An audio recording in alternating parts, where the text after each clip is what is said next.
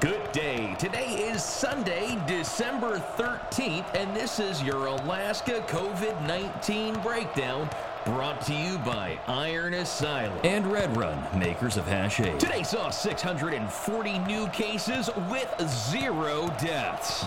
That breaks down to 300 in the municipality of Anchorage, 34 on Kodiak Island Borough. The Valdez-Cordova census area sees 1 new case, the Denali Borough with 2, Fairbanks North Star Borough with 46. Stay safe, Santa. The Southeast Fairbanks census area and the Yukon-Koikak census area see just 1 new case apiece, with the Matsu Borough coming in with 116. The Nome census area saw 3, the North Slope Borough with 17, the Northwest Arctic Borough and the Ketchikan Gateway Borough with 1 apiece, the City and Borough of Juneau with 8, the Sitka City and Borough with 5, Skagway Municipality with 3, Aleutians West Census Area 2, with 27 in the Bethel Census Area. The Dillingham Census Area has 1, the Coolseevac Census Area with 22, and 1 unknown. The Kenai Peninsula Borough has a total of 48 new cases.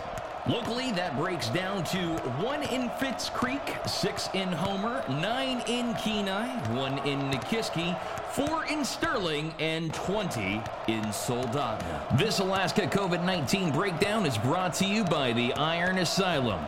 Give them a call at 907-953-4720 and get your membership started today.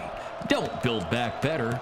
Build a better back. And Red Run Cannabis Company, brewmeisters of Hash-Aid, Strawberry Hash-Aid, and Blueberry Hash-Aid.